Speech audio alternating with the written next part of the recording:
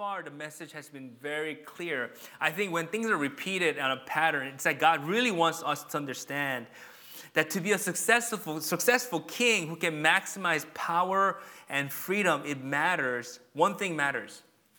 Not what you look like, how much money you have, how smart you are, but what God thinks of you. Okay? Turn to the person next to you and tell them, it matters what God thinks of you. Okay? Yeah. That's it. That's how we see a pattern. That's how you either became a great, powerful king or a failure and just a curse upon the land.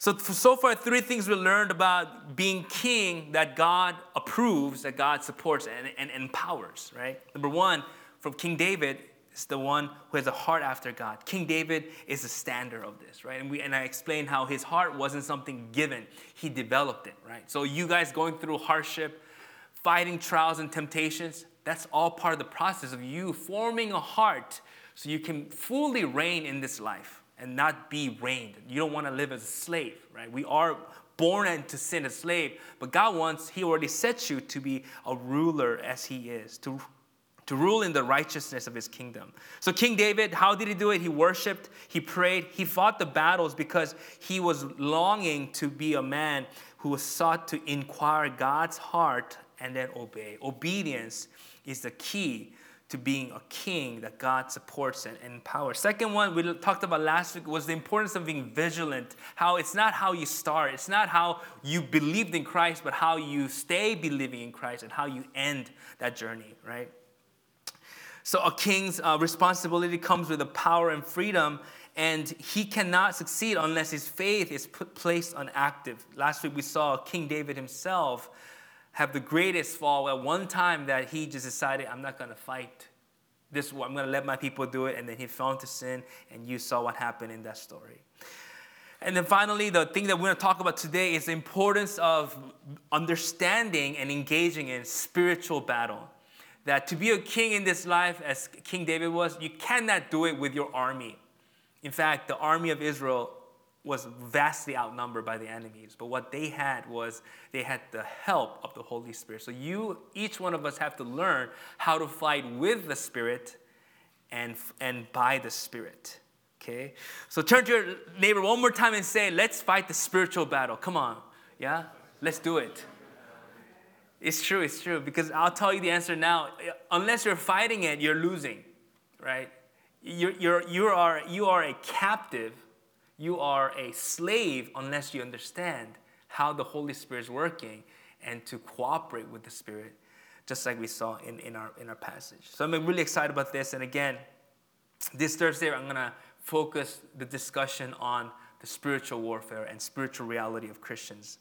All right, here we go. So the entire history of the kings of Israel in the 3 books illustrates the truth that people's destinies are determined by one factor, right?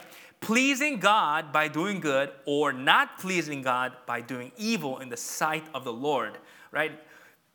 Not judged by what the people say, what the media say, but what does God say about your life. That's how you either succeed or you actually end in sorrow, right? So here it is. So King David, again, is a standard. And every king that came after them, about 30, 40 kings, in the scripture, you're going to see this phrase over and over. Here's an example. One king named Asa, his name was Asa, did what was right in the eyes of the Lord as his father David had done. 1 Kings, right? So you see, King David keeps on appearing. God is like, that's the image. That's the idea. That's how you're going to conquer. That's how you're going to live victoriously and powerfully. And he was an example of a good one. And what about Abijah, who was another king who was a bad king? This is what he said. He committed all the sins his father had done before him. His heart was not fully devoted to the Lord, his God, as the heart of David, his forefather, had been. Nevertheless, for David's sake, the Lord his God gave him a lamp in Jerusalem by raising up a son to succeed him and by making Jerusalem strong. So how important that was when David, he touched God's heart, right? And the Lord said, this is how the future of this nation and all the kings following will be. So we have to see in ourselves too, the characteristic that King David had is the way that we'll go forward. Last week, we wanted to talk about Solomon, but ran out of time. But Solomon, directly King David's son, who took over after he passed away. It says, as Solomon grew old, his wives, which were 300 and 700 concubines, turned his heart after other gods. Okay, as a culture of the king, God let them be a king, right? A king in that time typically had multiple wives and all these things. That's okay, but the thing is that he somehow, as he started out okay, King Solomon, he was a man after God's own heart, but he didn't end well, right? And here it explains why. And it says, and his heart was not fully devoted to the Lord, his God, as the heart of David, his father, had been. And this is where the history of Israel becomes very, very sad. Right? Very soon, right after that, God warned Solomon, he clearly knew the consequence of his action, but his sin caused the nation of Israel to be divided, right? Divided to the north and the south. The northern kingdom was taken over by Jeroboam, who was actually not a son of Solomon. He was an official in the army. He took over, and 10 tribes sided with him. And then King Solomon's son, Rehoboam, was the one in the south who only had Judah and Benjamin. 2 tribes remained. And then forever, this never changed. This divided kingdom continued, and the war just continued on and on. Civil war went on. It was only for the sake of David that God didn't completely just press delete on the whole nation and start all over again. He allowed Jerusalem and in the tribe of Judah and Benjamin to remain. Okay, so now, the verdict about all the kings that came after him is very clear. This is what the verdict is. Here it is. It's a list of all the kings, the northern kingdoms, right? Starting from the official Jeroboam, and then southern kingdom with all Rehoboam and his kids. And you can see the judgment, or should I say the summary of their life. And as you can see, the northern king, they had 0 good king. Everyone after Jeroboam decided, I'm going to do what the heck ever I want. Whatever I feel, what I see, what I think, what I feel, what I do. And you read it, and it's just horrible, right? God was so angry. These guys did terrible things. Southern kings, okay, they had 4 good kings. How many? 1, 2, 3, 4, yeah, and then 4 so-so. So as you can see, the history of Israel is very sad, right? In fact, the rest of the scriptures, this is the Old Testament. So far, we've done the Torah, the 5. We've done the historical. We're at 2 Chronicles. And then next, we're going to do the wisdom. Next month, we'll do the wisdom and then come back to Ezra. And then, do you see the list of names in the green, right? There's 39 books in the Old Testament, but 17 of those are prophets' letters to the nation of Israel. I didn't know this until I read this again, but about a half of the Bible is basically God sending prophets to tell the kings, hey, Ingwan, stop doing that. If you're going to do that, God says this is the right way. And then prophets did miracles. And then the kings decided, whatever. And then they suffer, people suffer, blah, blah, blah. Can you believe that the whole Old Testament is God yearning with these kings and this nation? Can you please stop killing people? Can you stop offering sacrifices, your children as sacrifices? Can you stop worshiping these gods of the foreigners who I don't want to describe, but they're very vulgar? Can you just do what is good? Can you love your neighbors? Can you treat your workers right? Everything that we think is right, as we go through the prophets, we'll talk about what the message was, but that's the entire Old Testament. God wrestling with these kings and saying, can you just do what's right? And we know the story. They don't do what's right. In fact, God, in the end, decides to wipe out, first of all, in the year 700 BC, he takes the entire northern kingdom and brings the Assyrian Empire and completely removes them. The whole home is done. The whole nation, imagine like China comes and takes over Hawaii. There's no Hawaii. It's like all of us were moved to China. That's exactly what happened to northern kingdom in 700. And then 500, 600 Babylonian happens to southern kingdom. And then that punishment, right, it was restored again near Jesus' time, but then again, later we'll see that it was completely gone. And today, this is what Israel looks like. This is a modern day picture of Israel. This is Israel, but you guys all hear about Gaza Strip, West Bank, the Palestinians wrestling right now. The Jerusalem, where the temple was, is divided in 4 pieces. So Israel, to this day, is suffering from the idea of not pleasing, not doing what God is asking them to do. I want to show you guys the comparison here to the scale. You see where Israel is, the land they have now, where they are. The area that you see in color is kind of what actually God originally gave to Israel, to Abraham, right? It's vastly, like, they got ripped off, right? What Israel has now is like they're barely hanging on, right? That's what happens when we taking the power that God has given us, taking the authority God has given us, and submitting it to who? Not to God, but to our own flesh and to sin. And this is kind of a physical representation of what our life is like, right? God has given us, through Christ, the ability to overcome the flesh, overcome every spiritual power, to walk as kings, to walk in the fullness of God, to walk in the image and the beauty, glory of God, lacking nothing, but a lot of times in the spirit, just like Israel suffered, we suffer the same sad story in our lives. Struggling unnecessarily, being defeated when we have victory. So question you have to ask yourself, oh, Pastor Ingo, then what can I do? How can I fight? And that's what I want to talk about in today's passage. So today's passage starts by the similar situation, right? We can put ourselves in the spirit, in the spiritual circumstance, right? King Jehoshaphat, in the middle of this sad story, in the middle of this, horrible, just record of, this is like the dark ages of Israel's nation, right? But in the middle of it, today we get a one kind of rare exception where suddenly God appears and there's like great hope and celebration. This is like one of the few opportunities, and it happens with a king named Jehoshaphat in 2 Chronicles in our passage. This is what happened. One day, some people came and told Jehoshaphat, a vast army is coming against you from Edom, that's the north. Alarmed, Jehoshaphat resolved to inquire of the Lord, and he proclaimed the fast for all Judah. The people of Judah came together to seek help from the Lord. Indeed, they came from every town in Judah to seek him. I don't know if you noticed here, but this is something beautiful that Jehoshaphat did. It's not the first time that enemies came. It's not the first time that bad stuff came into your life. It's not the first time you sinned, right? But something different about Jehoshaphat. Every other king, they decided, you know what? Okay, either run, either make treaty, either give in, or either try your best. But King Jehoshaphat decided, no. We are a people of God. Let's not forget God in our situation. And he decides, let's call a prayer meeting. And not only him, but he says, let's all fast and let's repent before God. Let's come before God and seek, Lord, what must we do? I don't have to tell you the story. You already know what happens. He made the right choice. When your life is like that, being enslaved, being in trials and unnecessary suffering and just darkness, right?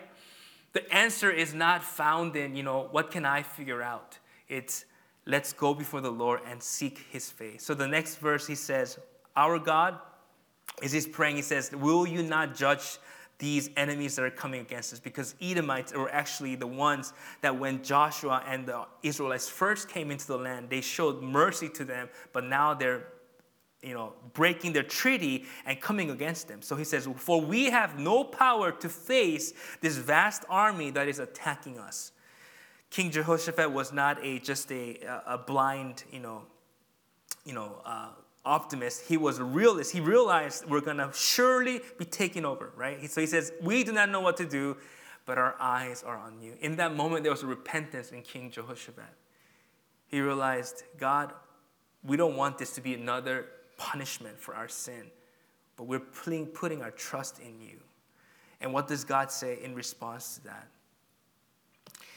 He says, do not be afraid or discouraged because of this vast army. For the battle is not yours, but God's. See, friends, this is what happens when you pray.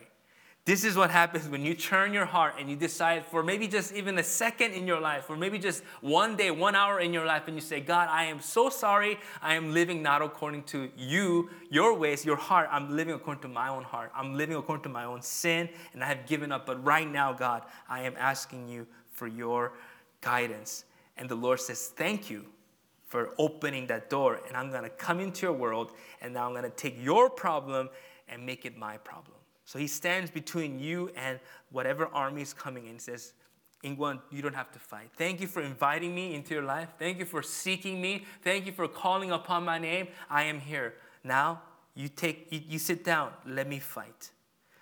And then he says, you will not have to fight this battle. In the natural, it doesn't make sense. There's an army right now with real swords. They're about to chop my head off. And God says, you don't have to fight. Take up your position and stand firm. Just stand and see the deliverance. Who? The Lord himself will give you, Judah and Jerusalem. Do not be afraid, do not be discouraged. Go out to face him tomorrow, and the Lord will be with you. That's an interesting phrase. We've heard that phrase before, right? This is why God was so sad when the people asked for a king, because they wanted to replace God's place as the one who fights and as the one who brings a blessing, to trust in a man and to submit all of their will to this one man. But then in this moment, when the king rightfully chooses to say, God, we are depending on you, God says, thank you for your faith. I am going to come in and now fight on your behalf. That's the reward, again, of prayer.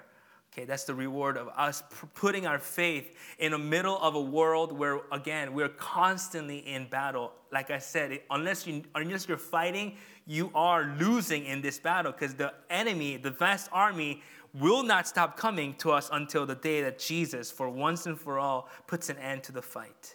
But anyhow, what does Jehoshaphat do in the middle of this promise? He could have at this time said, you know what, God, I thank you, but I'm going to have a plan B. I'm going to make sure, though, that I'm responsible and I'm doing, no. This is what he does. Jehoshaphat believes the word of God, and it says he bowed down with his face to the ground, and along with his leadership as an example, right? He's the one that's supposed to set the tone. All the people of Judah and Jerusalem fell down in worship before the Lord.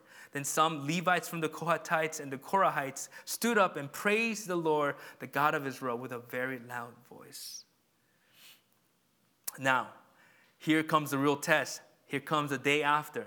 The day after, it says, after consulting the people, Jehoshaphat appointed men to sing to the Lord and to praise him for the splendor of his holiness, as they went out ahead of the army, saying, give thanks to the Lord, for his love endures forever. They're giving thanks to God even before they saw it, because they are trusting in God. And they were saying, God, we need your help in our situation.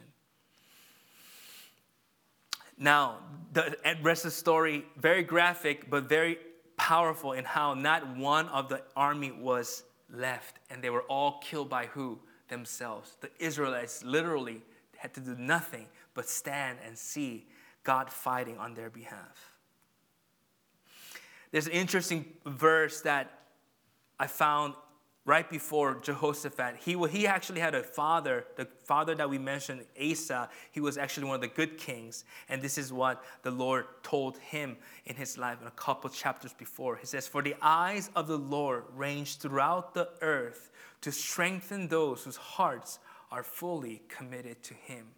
The Lord is looking throughout the earth to find, is there any person who is fully committed to him? He's going to strengthen. That means he's going to manifest. God is here, but you cannot see him. It's like God is working, but it feels like he has nothing to do with you, right? Unless your heart is fully committed to him, then God's like, hello, I'm here. What would you like to do? That's what we saw in the life of King Jehoshaphat. A moment of faith, a moment of decision where he found that putting his trust in the Lord as a king, when you follow the will of the Lord, that is when he comes in and he shows himself strong. You know, it would have been awesome if this was not an exception, but it was the norm. It could have been. Imagine if every king did what King Jehoshaphat did. That whenever trials or temptations or army came, they didn't just do what they're used to or what their people tell him, but they would seek the Lord.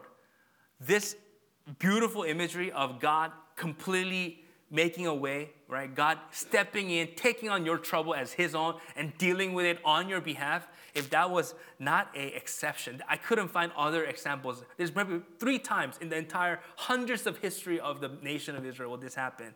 But what if that was the majority? Same thing in your life. If your life was not a story of how you suffered and how things don't work out, but how Every time, right, there's an opportunity, you win and win and win. The principle is the same. The same way that the Lord, in his eyes, deemed a king righteous or not, is the same way that, and he decides to show his power in them, is the same way he's with us. So therefore, though it was a rare story, today's story in Jehoshaphat's life, the King Jehoshaphat, is a reminder that there's a way to live in this world that is full of unending battles, that there is a way of guaranteeing our win instead of loss every time. Okay, you heard that? There's a way that in our life we can win every time, right? And King Jehoshaphat became an example, a proof of that. Because as we saw in the life of King David and King Jehoshaphat, it's about learning to live in God's approval. The thing that we said in the beginning, that is what determines your loss or your victory in your life. Is, do you have God's approval in your life? Learning, right? Again, the heart of obedience is not something you can just create. It's something that's formed through trial and trial again and again. So before we are concerned with the approval of any human being that we're so used to, it's time that we repent and say, no, I'm going to seek God's approval first. So let's shift the gear and put the focus on our lives, right? As I mentioned, right, this story of talking about these old dead kings is important because today you and I are the kings in God's kingdom. Why? As I explained, we are the kings that God has chosen to redeem out of the kingdom of darkness and the sin in this world through Jesus. See, here's the thing, right? Those that don't know Jesus, they're still slaves. They have no way out of their circumstance. But there's a reason why you and I are delivered. And it wasn't just for salvation and forgiveness. Something more. He gave us a new identity and a new position. And he gave us a new arsenal of power and authority. But the question is, do you know how to use it? Right? Do you know how to live in it? Or are you like King Jehoshaphat? He knew. He realized, you know what? I'm a king. But there's something that I have that the other nations don't have. I have the name of Yahweh. I can call upon the God of Isaac and Jacob. And he did. In the same way, so for us, whether you like it or not, you're not just a regular person. You are a child of a king of the universe. You are a citizen of heaven, and we have the power and the authority. As Jesus said, this is something that you already have to overcome every demonic power and spiritual forces, as we're going to see later. But the question is, do we live in that? Or do we know how to fight? There's something that I want you to understand. In the story of King Jehoshaphat, what made him win and be powerful as a king was the move of the Holy Spirit. If you take that story of King Jehoshaphat and you take out the move of the Holy Spirit, it's a sad picture. The vast army would have just eaten up Israel, and the history of Israel would have been nothing. But one thing made a difference. Poor little small nation of Jehoshaphat and the Israelites.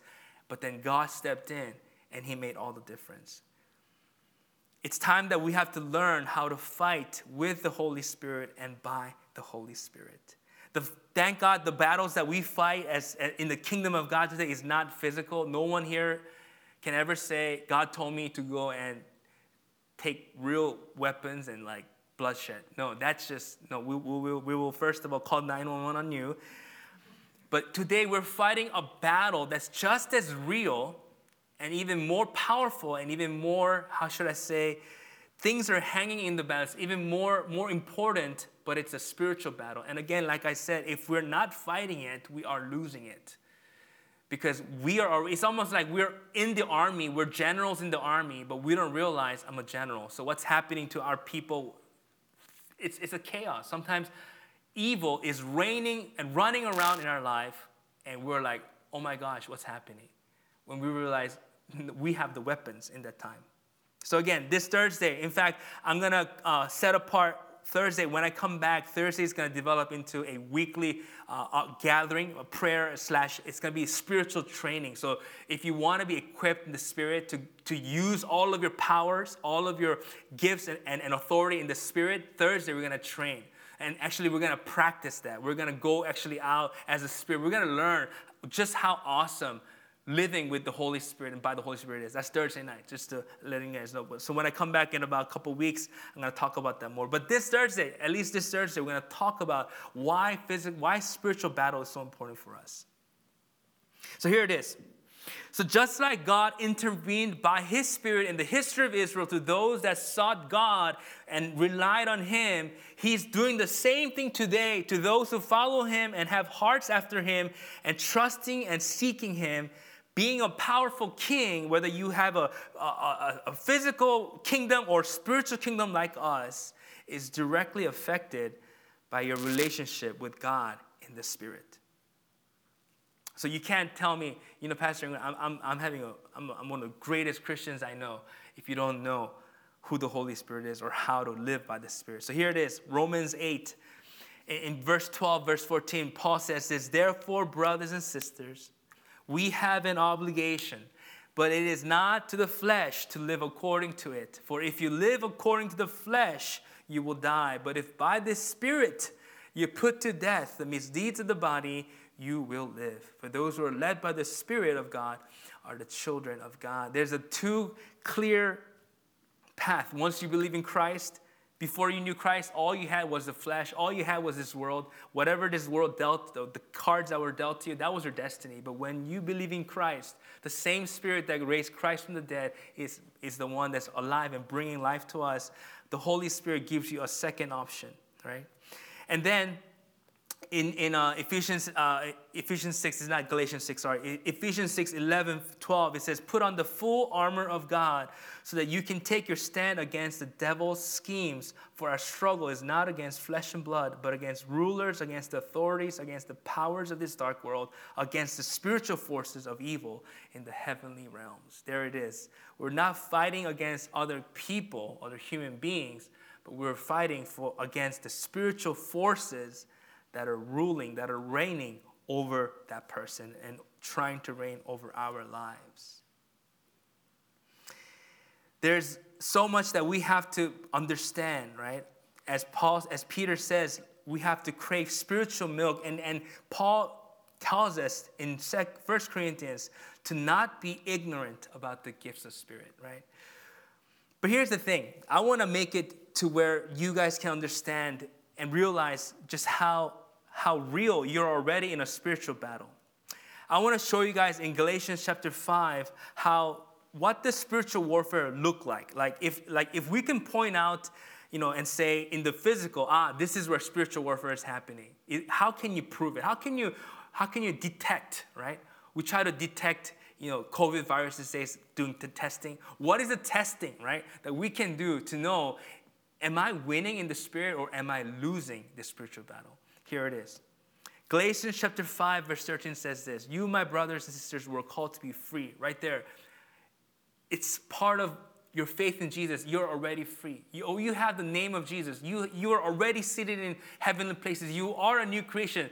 But the idea is this. We have the danger where he says, but do not use your freedom to indulge the flesh. There's an option for all of us with all of the power and authority we have. Instead of seeking God and obeying him and following him, we have every power and authority now as Christians to say, I will do what the flesh wants. I will do what the sin wants. That's where the battle is, right? The battle is not a physical thing. The battle is between the 2 ears, right here in your mind, where your heart lies, where your will is. That's where the battle is. And we can either win and say, you know what, I'm going to live for Christ or I'm going to live for the flesh. So Paul right there in this verse gives us the answer right away. He says, rather serve one another humbly in love. That is the proof. How do I know that I am winning in the kingdom of darkness? Love. Love is the proof of your victory in life. When you find it difficult to live serving others, being humble, living in the love that Christ showed us, you can be sure right now that your guard is down, that you are actually sliding back and the enemy is bombarding your camp, stealing from you and hurting you, and you have given up. The battle is decided in our decision to say, no, with all authority and power I have, I choose not to indulge myself, my flesh, but to serve in love that God has given me. So here you go. He continues in that same chapter. He says, so I say, walk by the Spirit, and you will not gratify the desires of the flesh. The flesh will never go away. The temptations will never go away. The sin, your ability to sin will still be with you until Jesus comes. But so will the opportunity for you to make a choice and say, I'm going to walk. I'm going to follow the Holy Spirit. I'm going to live by the Holy Spirit.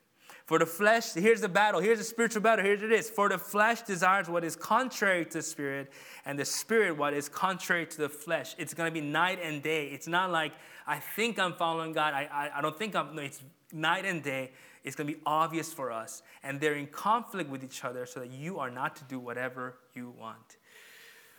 So this is obviously a lot of language describing all the kings in the Israel, this is what they faced, except that their consequence was real bloodshed, and their obedience required actual bloodshed, right? And fighting and defending physically. But they were desiring one thing, what they wanted, what they saw was better for themselves, the temptations, but God was saying, follow my lead.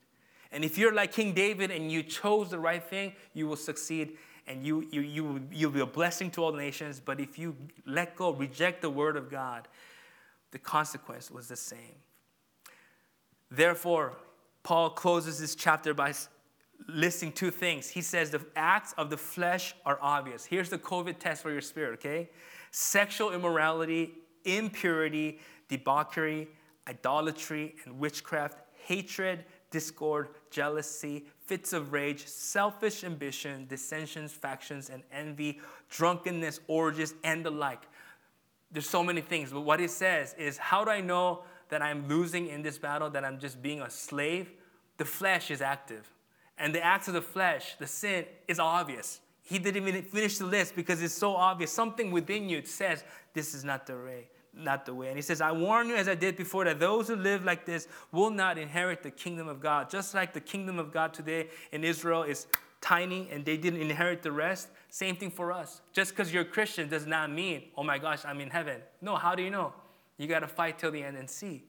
This is a COVID test for the Spirit. But then it says, but the fruit of the Spirit, okay, so if I know that that's not where I want to be, if I want to be winning in my life, he says it's love, it's joy, peace, patience, kindness, goodness, faithfulness, gentleness, and self-control. Against such things there is no law. Meaning, you want to be perfect, that's how we can overcome the demands of the law, the restrictions of the law. It says, those who belong to Christ Jesus have crucified the flesh with its passions and desires. Since we live by the Spirit, let us keep in step with the Spirit. Let us not become conceited, provoking and envying each other. Another reminder of our need to live in love with one another. Friends, I know you know this enough, but understand, it's something none of us here wants to say, Pastor, I want to be full of the flesh. I just want to be full of these things in this life. No one says that, right? We all want the spiritual things, but it's so difficult because this is not achieved by your morals, by your effort. Just like King Jehoshaphat had no chance against the enemy. Just like King David, he had no chance against Goliath. But what made it different in their life when they sought the Lord was God stepped in and says, I'll fight for you. My question to you is that in your life, do you experience that? That God says, Ingwan, I'm pleased with you. You have my approval. I'm going to take care of it for you. That should be the norm. That should be the basic Christianity. Not this like going back and forth in flesh and spirit and just being like tossed around. God wants to say, I want you to be who you are, a warrior, a kingdom. I want you to be a king, and I want you to be overcomer. I'm going to give you guys one example of how this spiritual battle by the spirit of the flesh works in our lives. Let me do that before here. Before I do that, I'm going to talk to you guys about 2 Corinthians 10, 3, verse 5. This is one of the verses that talks about this is one of the verses that most clearly describes what spiritual warfare is like for us. Paul says this, for though we live in the world, in the flesh, right, we do not wage war as the world does. How does the world do it? They gather resources, they practice, they hire people, it's all human effort. That's not how we're going to win, guys. That's not how we're going to win the spirit. It says the weapons we fight are not weapons of this world. On the contrary, the weapons that we have divine power to demolish strongholds. What are strongholds? We demolish arguments, every pretension that sets itself up against the knowledge of God. And here it is. This is what spiritual warfare. How do I live in the spirit and not in the flesh? We take captive every thought to make it obedient to Christ. The battle, again, is right here in your thinking. The truth of God, that's what Jesus said. The kingdom of God is here. What did he say? Repent. Change your mind. What does the truth do? The truth brings you the power, the knowledge that you need to say, this is what I need. The truth gives you freedom because the battle is here. The thoughts that we have. How does the enemy keep winning in your life? You have to know what kind of thoughts are ruling in your life. That's how the enemy gets into your life. And when the ideas become arguments and pretensions, it becomes a stronghold. The enemy has residence in your life and he rules in your life starting because of thinking. The only thing that can change our mind is the word of God, right? King Jehoshaphat in that moment, right? Before he decided to pray, had all the advisors, all the kings, even the northern tribes coming and saying, you know what, King Jehoshaphat, we got you. We'll take care of it. Let's have our own army. Let's just have our own alliance. He would have never had the chance to hear the word of God and to obey. Friends, why do we pray? Because we want to hear the words of God. We want the mind of Christ. Why do we need to give God our time? Because the Lord has to counsel us so that our minds are not building the kingdom of the evil one, but our minds and our thoughts, what we desire, are forming the ideas of God. Finally, here it is. What's the result of this spiritual battle? This is a beautiful thing. This is how our passage ended. It says, the fear of God came on all the surrounding kingdoms when they heard how the Lord had fought against the enemies of Israel. I pray that this is, again, the norm for your life. That whenever enemies come against you, you'll be found that when you start praising God and seeking him, the Lord fights for you. And what's the result of that? It says, and the kingdom of Jehoshaphat was at peace, for his God had given him rest on every side. How do I know I am winning in the spirit? There is peace and there's rest in my life. Because why? I don't have to fight it. God is with me. He's doing the fight. That is what the Lord wants us to experience in this life. Doesn't mean your circumstance is going to change. Doesn't mean the enemy is going to stop attacking you. The temptations are going to get stronger, trials will come, but the peace and the rest will increase in your life. I want to close with this demonstration. So the idea is, can I have Gene or Sam come front? Can you guys come to the front? One of you guys, Kai Bible. Okay, Sam, you feel it? Okay. No, Sam, you come here. I like your. His butt came off the chair first. So stand right here. So the question is this. This is my friend Sam here. Now, as I said, right, whether we know it or not, we're kings, right? He has freedom, he has power. I have freedom, I have power. It's different. I live in 1333 Heulu. That's my domain. You live where? 1660 Keola Street, right? And you have different powers. I have different powers. I have different gifts. It has different gifts. In the world, right, the way that a human being increases their power is very simple. Through the flesh, right? Either I get really angry and scare him, right? Or I use the power of money and say, Sam, I'm going to employ you and I'm going to bind you to this agreement so you're going to work under me, right? I'm going to be in control of your Monday, Tuesday, Wednesday, Thursday, Friday. And then, I'm going to make you a slave. So everything the work that you do, I'm going to take 80%, okay? So the way that the world's kingdom grows is through the ways of the flesh, right? Greed and idolatry and all these things of manipulation. So the only way I can take his power and his domain is I have to take it from him. Does that make sense? You've all experienced that. You've all been part of that, right? How you guys, if you want to destroy someone, you talk about it, bad slander and all these kind of things. So we understand how the world does it, right? But how can we as Christians now, by the Spirit, do it?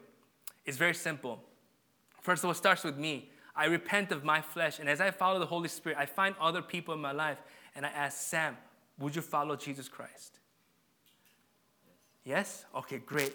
Would you come to a prayer meeting on Saturday with us? Yes. If you wake up, yeah? Okay, good. Okay, well, you're at church. Would you like to join praise team? Yes. And so now, without me having to take over, right, abuse him and to steal from him, kill from him, right, I can now join power in the unity that we have, in the sharing, in the decision to walk in the kingdom together. Now, the kingdom, my kingdom, which is the kingdom of God, has expanded. So every time as Christians we come together, there's something powerful happening, that the kingdom of God is growing. How is that going to grow? Not by my own efforts, but as we come together and pray, the same spirit that works in us is now the same spirit. The kingdom now that he has, the power that he has, authority that he has, is the same authority I have. Today, in that agreement, the kingdom of God has expanded. So all of us have the influence wherever we go to say, to help people by the way of love. First of all of those answers came because I've acted in love towards him. Not right now, but right, Sam, I've been pretty good to you, right? Serving you, feeding you, all these kind of things, right? So those works of love is the way that opens the door for him. Let's say that he never knew Christ, but he came to the decision of repentance, changing that mind. Now he has become an instrument of expanding the kingdom of God. Let's give him a round of applause. Thank you, Tim. So friends, I want to call our church, right, to that place of expanding the kingdom of God. It's not going to be just by yourself, but whenever you come 2 or 3 together and you start saying, you know what, brother or sister, how can we fight? How can we follow the Holy Spirit together? In that moment, that's when the Lord shows up and he's able to do his work in this place. So again, I want to close by asking you the question right now. How are you practicing living in and by the Holy Spirit? Ask yourself this question: where am I being trained so that I can win the spiritual warfare in my life, right? Because I think all of us probably spend a lot of time trying to improve ourselves in the natural, right? We try our best to overcome the flesh, but God is saying, I want to supercharge your life by my presence in your life. So as the praise team comes up, we're going to take a moment to close your eyes in this time and pray together with me. I want to give us a chance today in our own hearts to say, Lord, help me to repent. Show me, Holy Spirit, where I have lived according to the flesh and I have denied the life of living by the Spirit. Friends, all of those kings that we saw today that failed, they all had the same opportunity, but they never took the chance. So this is an opportunity. Every day is an opportunity for us to say, oh God, lead me to true repentance. And Lord, and after we pray that, it's now, God, how can I partner with other kings in this life so that the kingdom of God that you have shown me can expand? Lord, teach us how to live in the love, how to humbly serve one another in love. So make that commitment today in your heart. Ask the Lord God, help me to repent from my living according to the flesh, and now teach me how to live by the Spirit.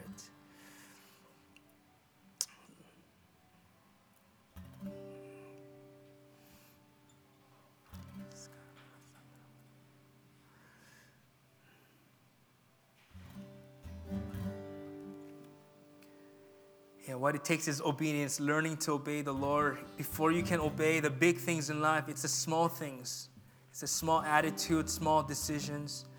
It matters. Things that you take, decisions in your life that you take for granted, just submit to that and say, Lord, I want to ask you to teach me how to live in love, how to not indulge myself in the Spirit, in my flesh, but to live by serving humbly in love to others, God. So teach me how to win in this warfare. So can we all stand together in this time as I pray? Lord, here we are. We are people who believe in you. We're people who you have called and you have opened our eyes to that fact that you are real. But Lord, we don't want to live our lives continually stuck in the flesh, feeling like you're far away, Lord God, feeling like we are left to ourselves. But we want to experience the God who's living, God who's working and fighting on our behalf. So let it begin today by the repentance of our hearts, simply admitting, Lord, that we have been living according to our flesh. We indulge in the acts of the flesh. We repent of this, God, and we decide, Lord God, give us the moment to decide today. Lord, we choose the Holy Spirit. Lead us by the Holy Spirit in all that we do. In Jesus' name we pray.